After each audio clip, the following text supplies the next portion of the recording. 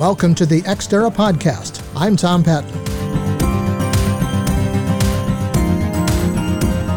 The Xterra mission is to explore and discuss the business of space and its effect on the national and global economy, as well as life here on Earth. How does what happens in space affect your life every day? That's what we're exploring on the Xterra website, as well as on this podcast every week.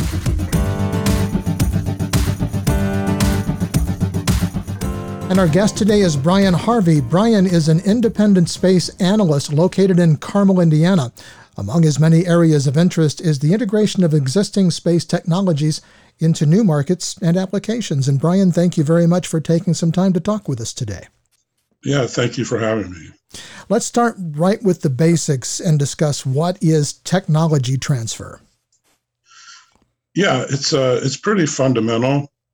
The basic idea is to take a technology that's either new or under development and find new users for it through a variety of vehicles and different instruments, basically. So has this been going on a long time? Well, for the U.S., it started back in 1980 with what's called the Bayh-Dole Act. And what it allowed was for universities to take rights in property that the government had funded. Right. So that allowed universities then for the first time to do tech transfer of intellectual property, which actually gave them then a financial incentive in what they had developed. And so where did it go from there? Well, and then there was kind of a rough patch going. So then in 1986, the Congress created the Stevenson-Weidler Act, and it introduced a concept called CRADAs, Cooperative Research and Development Agreements. Okay. And through those, the government collaborates with private parties to do research on whatever there is interest in, with the end goal being then of transferring that technology, sometimes just among the people in the CRADA, but more often to people outside the CRADA within the industry. The CRADA vehicles become very popular because it's actually outside a lot of the government restrictions. The federal acquisition regulations are not involved. So it gives you quite a bit of flexibility in what you're trying to develop for transfer. Well, who's offering this kind of technology for transfer? Is it strictly the federal government?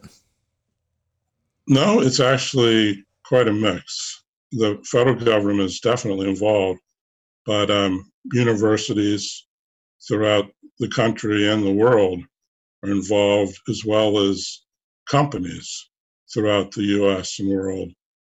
Like I said, the federal government here in the U.S. kind of picked it up in 1980, but then these other parties have gotten involved to a varying degree. I mean, universities would say they've had a lot of success in this.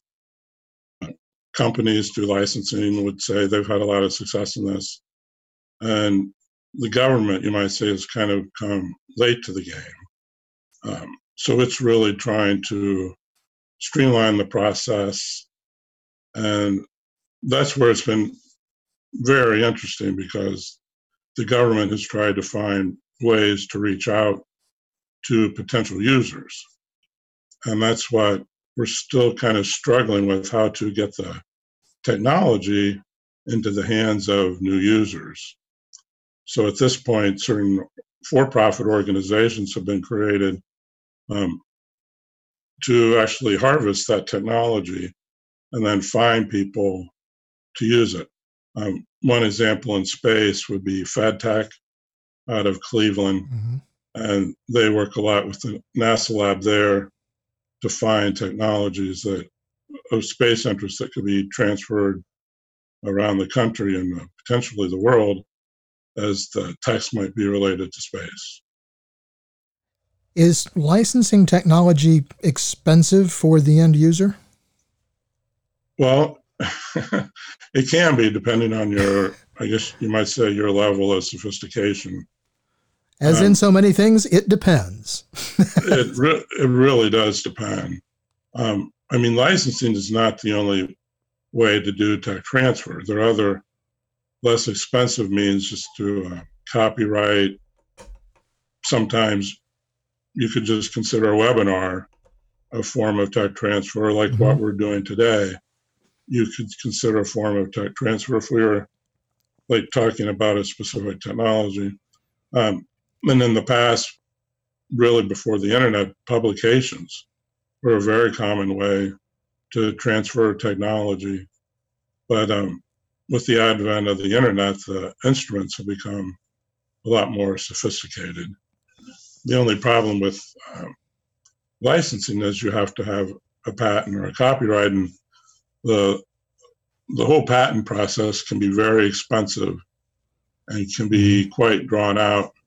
The copyright process is a little less complicated, but yeah, it isn't cheap to get a patent, and it can be pretty expensive to license that patent, really depending on your level of sophistication and if you're actually, for instance, cooperating with the government and a CRADA, then you might work out terms favorable to you to acquire that patent, maybe for less or maybe on an exclusive basis for a certain amount of time. It all depends on what you're able to work out in the licensing process. You know, Brian, I think when most people think about technology transfer, they think about hardware, but it sounds like you're talking more about almost intellectual property as opposed to a piece of something that they can then take and build on. Yeah, that's an excellent point. It is actually hardware and software. And for a while here in the US, there was a controversy about trying to license software that had been copyrighted, but that's now occurring. So yeah, it's a lot more than just hardware. It can be know-how, just how to do something, how to build something. Yeah, there's a lot more to it than just handing over a piece of equipment to somebody who didn't know how to use it. So why does the government want to transfer technology? Or, as you said, some of these are coming from universities and other companies. Why do they want to transfer this technology? Yeah, so they have different motives. For the government, it's actually mandated to do technology transfer to supply a return of investment to the taxpayer. So labs of a certain size are actually required to do tech transfers mandated by the Congress. Universities and companies have a slightly different motives. You might say that they're, different from the government. So they're kind of looking at it from the profit motive, especially the companies. Mm-hmm. The universities a lot of times are interested from a research perspective.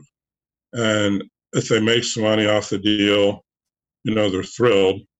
But yeah, they do it more for just the research angle and how they might be able to improve what it is they're working on. They could maybe bring a technology in that could help them on a process they're trying to refine and then license that out. But with a lot of universities, they have medical schools. Right. And so they have some medical technology that they're trying to license, and some of them have just been wildly successful, getting $40, $50 million maybe a year in royalties. But most of them don't really have that kind of return. Let's talk a little bit about what gets spent by the U.S. government and some others on actual research and development that then results in technology transfer. Is this something that people would be surprised about, the amount of money that's being spent? Well, you might say shocked. Okay. Because the numbers are pretty big. Just last year, according to NIST, the U.S. government spent $150 billion on R&D in the U.S., and it depends on what measurement you're using, but if you look at the licensing revenue coming back from that investment, it probably isn't even 10%. Okay. Yeah, so there's room there to grow, definitely. Absolutely. So what you're saying is that about 10 cents on every dollar is recouped by the government through the use of technology transfer, through selling that technology to other people to use, and we, the taxpayers, are picking up the other 90%. Yeah, I mean, to be fair, I mean, like I said, it isn't just licensing. Okay. So that's the stuff you can measure easily. But like in NASA's case, they distribute a lot of software free to anyone who wants it. Right. So that may have, really great return that they can't measure. So that's kind of the other side of it. When you're trying to look at the numbers, a lot of people do concentrate on the licensing, but it isn't always that simple. It's hard to measure some other of these effects like NASA's program, and that's probably a good governmental example, but universities will kind of like give away stuff that they shouldn't. It's a mixed bag. We're still, trying to figure this all out. Are foreign governments involved in developing technology that they license as well? Yeah. But our government has regulations concerning who you can partner with and who you can send technology to. So that's where it gets a little bit more complicated when you're dealing with a foreign entity, especially if they want to develop a technology that we have on the munitions list, and we really don't want to encourage, we meaning the government doesn't want to encourage technology transfer to be used for sending technology to people we'd rather not have it. Sure. So there's definitely that level of awareness, but in the global economy, we've started to realize, the U.S., that there are going to be situations where it's perfectly appropriate to deal with a foreign entity. They just have to pass certain tests. Like if you wanted to do a tech transfer with China, that would probably not be as easy to do as something with the UK or France. Might be looked at a little askance, particularly right now. Yeah, it gets kind of political, but in this climate, the international climate, the global economy, I think we're trying to be more flexible, but that's still being worked out. You have ITARs that you have to worry about, and the munitions list, and you have to get State Department approval, and there are a lot of hoops you have to jump through. Brian, let's bring this back around to sort of the space economy, because that's our focus here at Xterra. Give me some examples of technology that has been licensed and some of the outcomes that deal specifically in the space commerce arena. Yeah, so the space arena is also very interesting because it does use, well, I mentioned CRADAs, but the Space Act Agreement is sort of like NASA's equivalent of a CRADA. And then they also use SBIRs, the whole government does. And maybe, to make it space related, and to give a little bit of shout out for where I am, there's a company down there, Louisville, called TechShot. Okay. And they've received several NASA SBIRs, and a lot of those have been played out on the space station. Okay. So it's a really good example of where, through NASA funding a small company through the SBIR, they've been able to help with the research efforts on the station. And SBIR is Small Business Innovation Research Grant, basically, right? Yeah, there are 3 phases, and so you move along phase 1, 2, and 3, and by 3 you're supposed to have something, marketable, commercializable. and the first two stages are kind of experimental. And what's interesting about the SBR now at NASA is that they've put in a request to double the size of their program from 200 million to 400 million a year. Okay. Just to give out grants to these small businesses.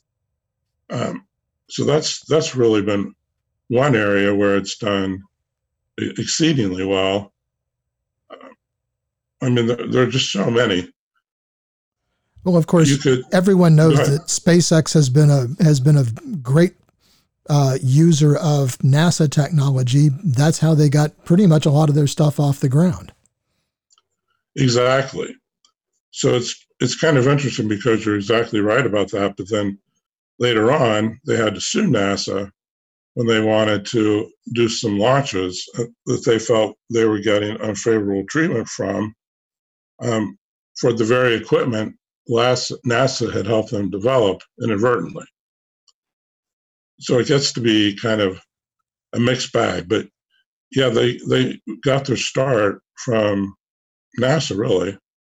And then from Elon Musk's own ingenuity and perseverance, they really pushed the envelope and developed, as we all know, just a wildly successful product. That's a really good NASA example. If you want another big one from like the military side, everyone knows GPS. Of course. And GPS right now is valued at about $1 trillion. And it's solely a government-funded enterprise until the advent of smartphones about 10 years ago. And now, all the smartphones in the U.S. are run through our GPS system. Mm-hmm. And that's how they've ended up being gargantuan. It's probably the most famous and successful government tech transfer ever, besides maybe the internet. And of course, go ahead. I'm sorry. I was going to say the only difference with that is it came out of the Air Force, in an Air Force lab, not NASA, but it's an Air Force lab dedicated to space activity. And of course, then there are companies like Garmin who have taken that GPS technology and turned it into so many things. It's in aircraft, it's on my bicycle, it's in my car, it's everywhere, and on wristwatches as well. And that's one of those things that has been made possible through that technology transfer. Precisely. Yeah, so that's a good point, because all these things have come from tech transfer, and a lot of people, don't even know what happened for it to be created. They're just happy to have it. And that's okay, but the people within the industry should have an appreciation for this, because it can really help you create a lot of jobs and money for your company.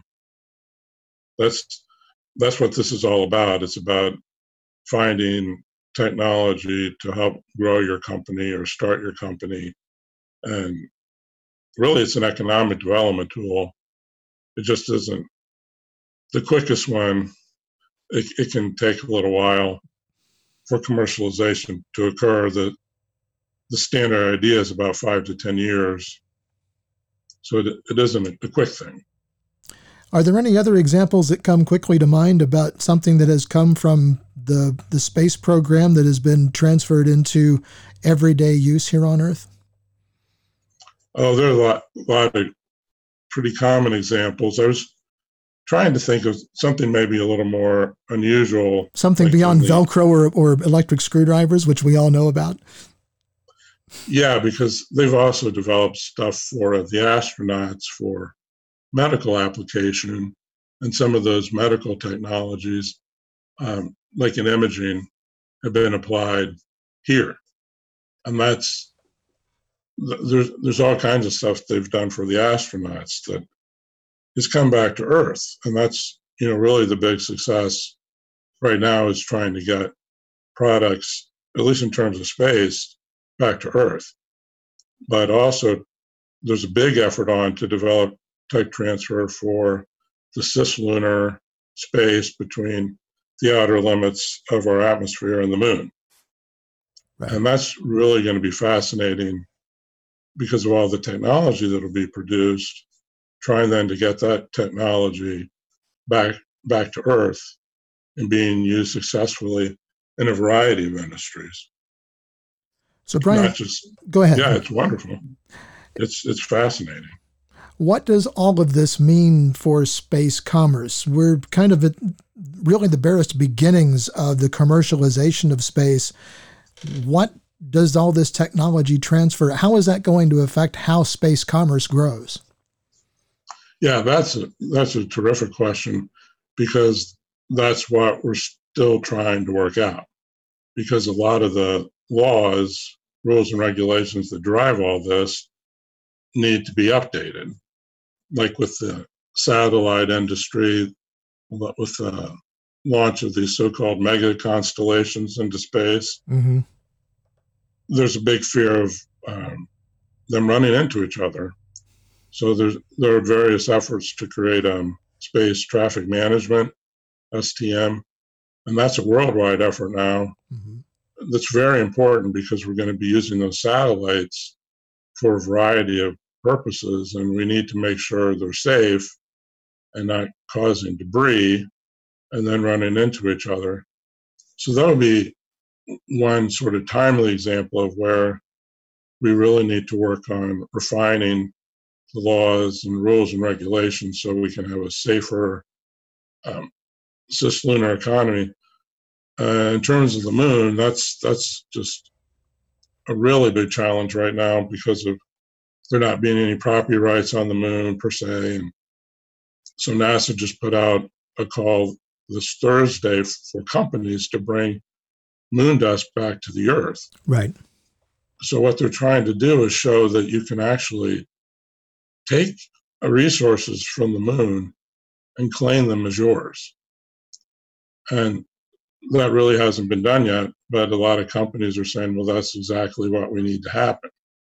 We don't want to let's go to the time and effort of developing these technologies and then find out, well, you're going to have the whole thing taken away from you because you don't actually own it. So that's going to be something to work out, and rather sooner than later, because there are companies that are planning to go to the moon, whether we have this all worked out or not. And you don't want to have a lot of unnecessary conflict on the moon just because we couldn't figure out the proper laws here on Earth. Do you see there's going to be a lot of exploitation of the resources that are on the moon? Not obviously in the next 10 years maybe, but in the next 50 years? The moon is it. Because the whole idea is to develop it, then so we can go on to Mars. Right. But before then, yeah, the idea is to take what we have from the moon and then bring it back here to Earth. But yeah, like I said, those laws and rules and regulations really need to be worked out, because another thing we're trying to work out now is who within the U.S. government can license these activities so they can legally go to space. Because right now there's a good chance that the FCC or FAA may not approve of certain activities, which means, at least for the U.S., we couldn't send these payloads into space, and especially to the moon. So it's unfortunately kind of complicated. To answer your question, we really need to think a lot harder about the kind of legal environment we need to create so tech transfer can happen more quickly than it would if we didn't have this all worked out. So, Brian, as a space analyst, do you have a forecast in your head for the space economy, where it's going to go, how fast it's going to grow, what areas are going to be the true growth areas? Yeah, it's only going to happen as quickly as we can work out all these infrastructure concerns The moon is definitely, like I said, the next place we're going to be going. But I mean, commerce is ready, chopping at the bit. Right. And it's going to be really hard to see where this all goes until, we get our ducks in order. So I'd be, hesitant to kind of predict where this might be going, because it's taken us 50 years since Apollo to get this far. Mm-hmm. So we're hoping that it doesn't take another 50. Well, I think that's been borne out in so many technologies that, the first 50 years are the hard ones, and then it seems like every 10 years or even less that the technology seems to grow exponentially as opposed to at that same rate. So it would make sense that as we get better at that, miniaturization of satellites, miniaturizations of circuit boards, miniaturization of so many things, lighter, faster spacecraft, and the cost of launches coming down, it would seem that this is all going to start to accelerate pretty rapidly. To me, as a layperson, do you get that same sense?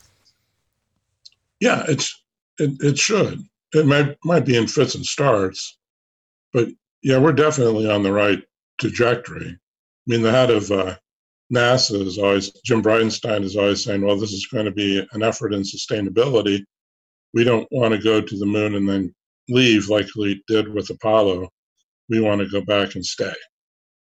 So that it'll be interesting to see how long it takes us just to do that. But back to your point, there are a lot of enabling technologies that are going to kind of follow suit just because that's where the government money is going. And they're all kind of expecting the government to lead the way.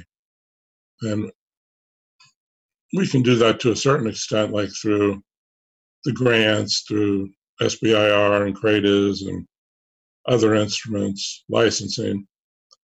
But right now, we're still waiting on to be a demand. That's what we're working on. Just one thing more. Does the technology transfer work in reverse? I'm thinking about companies like Sierra Nevada Corporation and Bigelow Aerospace, who are creating the inflatable habitats and that type of technology. And with NASA wanting to go back to the moon and stay, how much will they kind of back incorporate those kinds of technologies into what NASA is doing? And I know NASA has done a lot of funding on those for those two companies, but is that something that works both ways? Yeah, I mean, that's another great point too. It does work both ways. So it doesn't always have to be a one-way transfer. You can transfer things out and you can transfer things in. So yeah, a lot of times that's actually what NASA is trying to do when they contract somebody. They're trying to learn from them. And that's, yeah, definitely, it's a collaborative effort, like you're suggesting. And that should work. Some collaborations, as you know, work out better than others. Of course. But, yeah, but you can definitely, yes, transfer technologies in. Definitely, just to improve your outcome. Well, Brian, it's a fascinating subject, but sadly, we're already out of time. That half hour slides by pretty quickly. Well, I hope I could fill in some holes for you. Absolutely, you did, and we certainly appreciate it. So thank you for joining us on the program today. Brian Harvey. Brian Harvey is an independent space analyst located in Carmel, Indiana. That is going to do it for this edition of the Xterra podcast. You can find us on the web at xterrajsc.com, and be sure to like us on Facebook and follow us on Twitter at xterrajsc. Until next time, I'm Tom Patton. Thanks for listening.